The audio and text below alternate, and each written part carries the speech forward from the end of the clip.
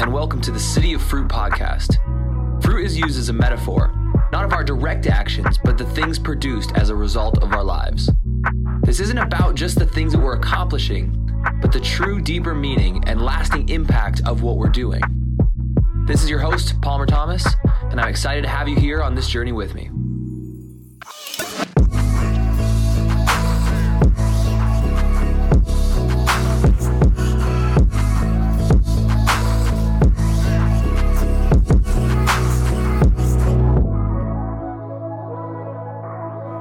All right, welcome to this week's episode of the City of Fruit podcast. I'm on with my guest, Gregory Critchlow, over here at Chocolate Smokes Bicycle Studio Shop. Yes.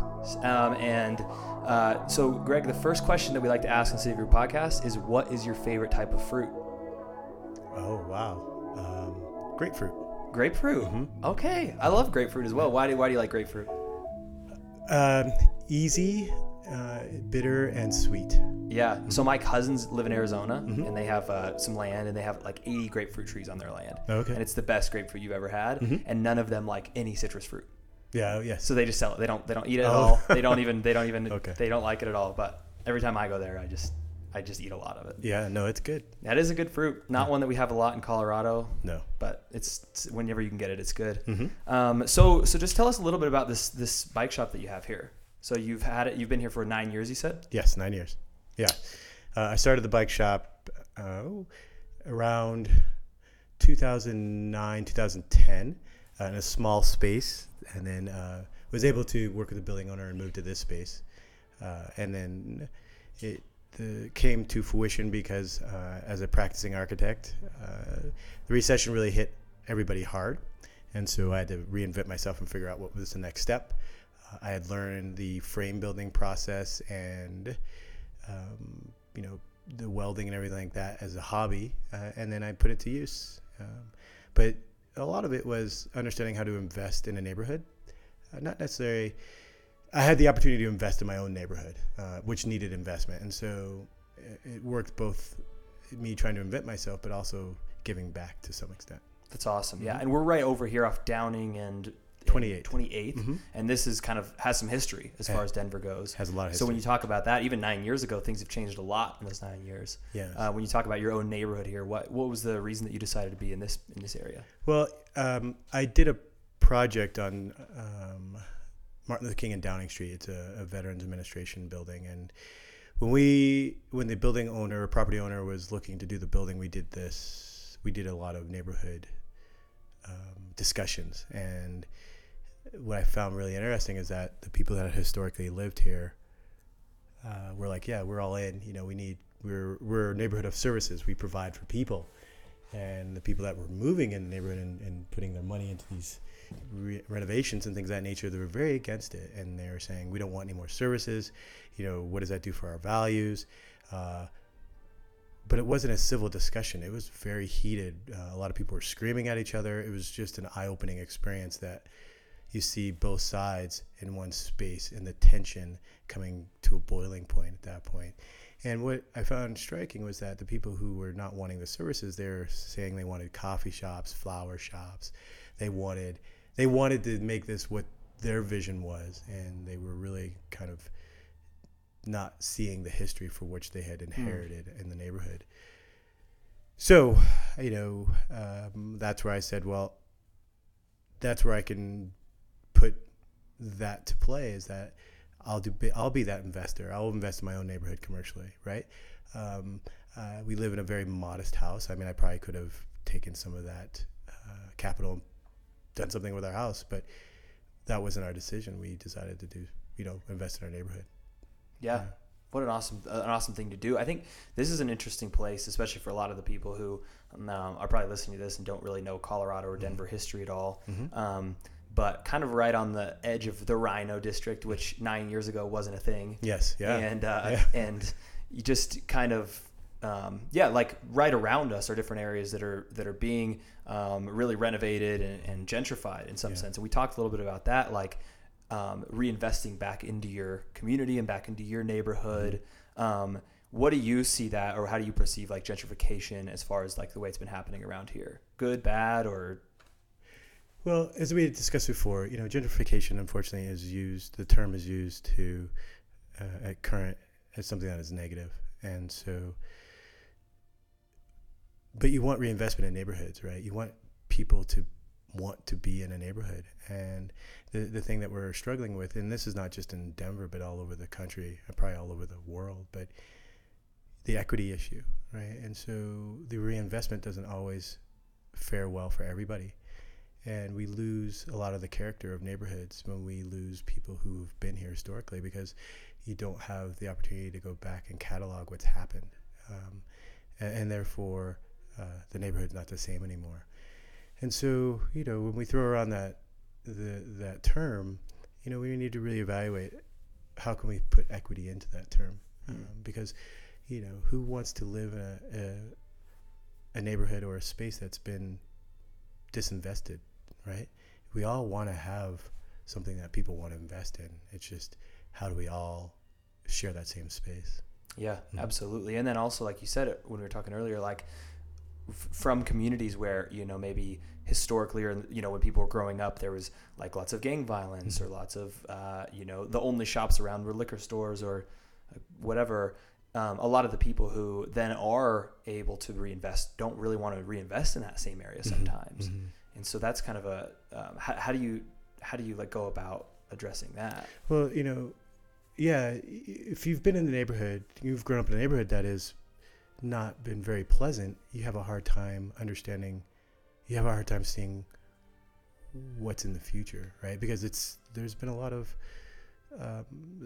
trauma in the neighborhood, and that sticks with people. But then when the cycle happens that it becomes reinvested, that cycle tends to, people don't see that worth because it's so expensive, right? They know the history. And so a lot of times that reinvestment has to come from outside that history, where people don't really have the association with it, and they can start almost anew for some reason. And so that's why you find it hard, especially you find disproportionate, as people of color, to reinvest back into these neighborhoods. So, yeah. So with the money or the reinvestment coming from places that aren't, that don't know the neighborhood, that don't know the history, it seems like it's easy to lose touch of like the people in that area. Like a new business comes in from out of town or whatever, they don't know the community, they don't know who's needing the help or who the people are of the area. And I think that's something I'm pretty passionate about, is like not losing or keeping the mindset focused on like the neighborhood and the people, and not just like on making money or the business or whatever. Do you have any tips or just thoughts on that, of like how, I know you do a good job of just like knowing your neighbors and investing within this community here? Well, it all depends on the business owner. I mean, all businesses hopefully will do the research once they decide to move into some place, mostly for their economic reasons, but there are some cultural reasons that would warrant to do that. And this is just one of those corners where it is a cultural understanding that it has what sets it apart. So I would say when you do your research, that is part of it, because the neighborhood's changed, but not changed completely. There's some people that are here that are still been here for a lot of the history of it. And the more that you engage with them, the better that your experience is going to be, because they're going to, like I said, everybody wants reinvestment, right? Yeah. And so they're going to support, maybe not financially, but they'll support you in terms of just keeping eyes on the space, being able to keep the space, pick up whatever, but there's going to be some kind of neighborhood support at that point. Yeah, absolutely. No, it's a good way to look at it. So one of the things that I am really like focused on or want to prioritize is the lasting impact, like the podcast, the fruit of what we do, the things that last beyond, like, you make bikes and this is a bike shop, but what do you think are things that you prioritize or want to prioritize more in just your life that you've learned from this shop and from what you've done here?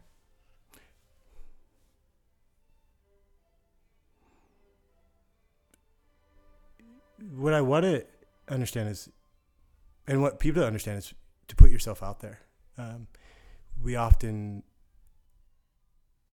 rightfully so, we look out for our own personal well-being and our family's well-being. But there's a broader perspective that we also have to really bring into the fold. And when we do that, then we all benefit from it. When I was younger, graduating college, I was just like every other person out of college, wanted to get the good job and salary and finally not have to pay to go to school, get paid. But from this experience, you really learn about how much you can give as a person. And I think as this experience, it's unique as I wasn't just a building owner, a business owner, but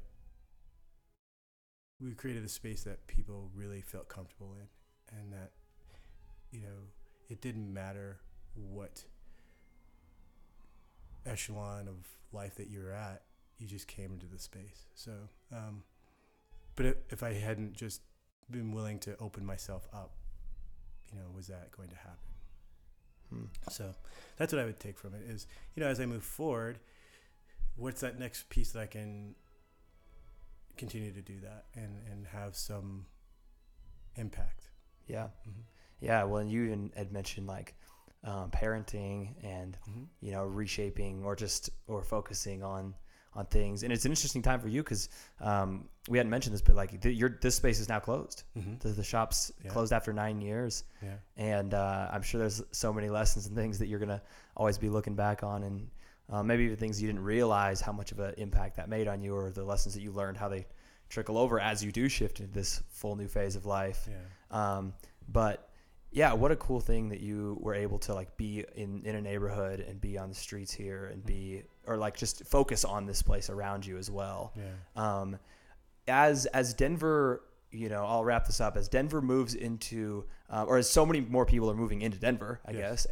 And there is such, shifts happening everywhere that we don't really have control over. What do you think is just like, something that I think a lot of people listening to this podcast are kind of my age, younger, starting their careers off, like you were just talking about, out of college, wanting to start a business, wanting to get a salary, wanting to make a lot of money, wanting to do it. Yeah. How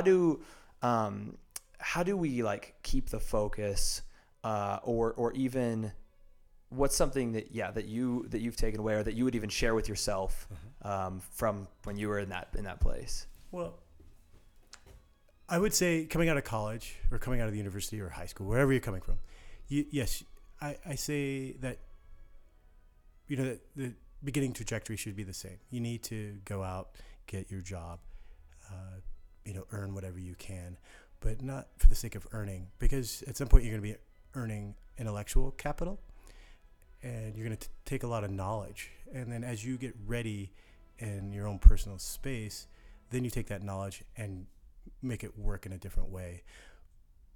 But you can only learn so much at the university, right?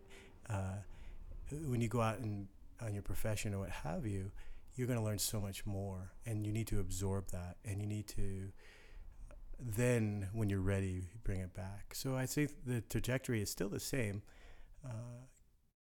but what do you do with it as you start to question? Because we all start to question. Doesn't matter who you are. If you graduate into this really amazing position, and you're always going to question. It's going to get to the point where you're like, what's the next thing? And so you want to be ready for that next thing, right? And that next thing could be a new promotion, or it could be, how do I get engaged in something different? Mm-hmm. Yeah, that's good. Last question here for you. Mm-hmm. I don't know where you stand on faith and your beliefs on life, but I believe that God has put us all in place and gifted us in different ways, and that the impacts and stuff that we're supposed to make on this side of life are supposed to be lasting and eternal as well. What do you just think with your giftings, or with the way you've been designed and built? What do you think it is, that one legacy that you're supposed to leave here on earth? That I treated everybody fairly, that no matter who you are, that I was open to understanding who you were as a person. And that's the best I can do, right?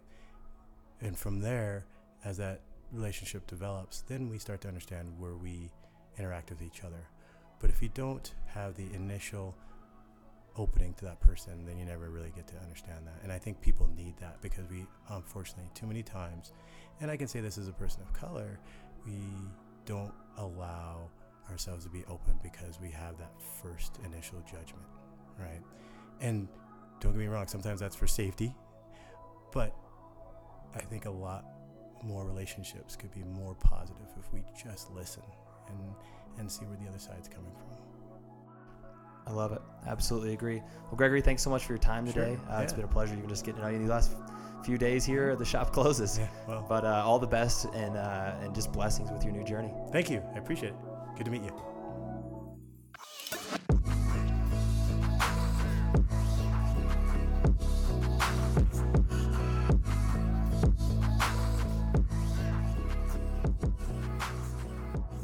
Thank you again for tuning into this episode of the City of Fruit podcast. We're a young podcast, so we're in need of your help. If you'd like to financially support or have any ideas of people to have on the show or ideas to talk about, please email me at cityoffruit@gmail.com. Also, remember to follow on Instagram @cityofruit for all the updates of what we'll be doing and where things will be posted. Please get the word out there and share this with your friends around Denver and the world. And together, we can make this a city of fruit.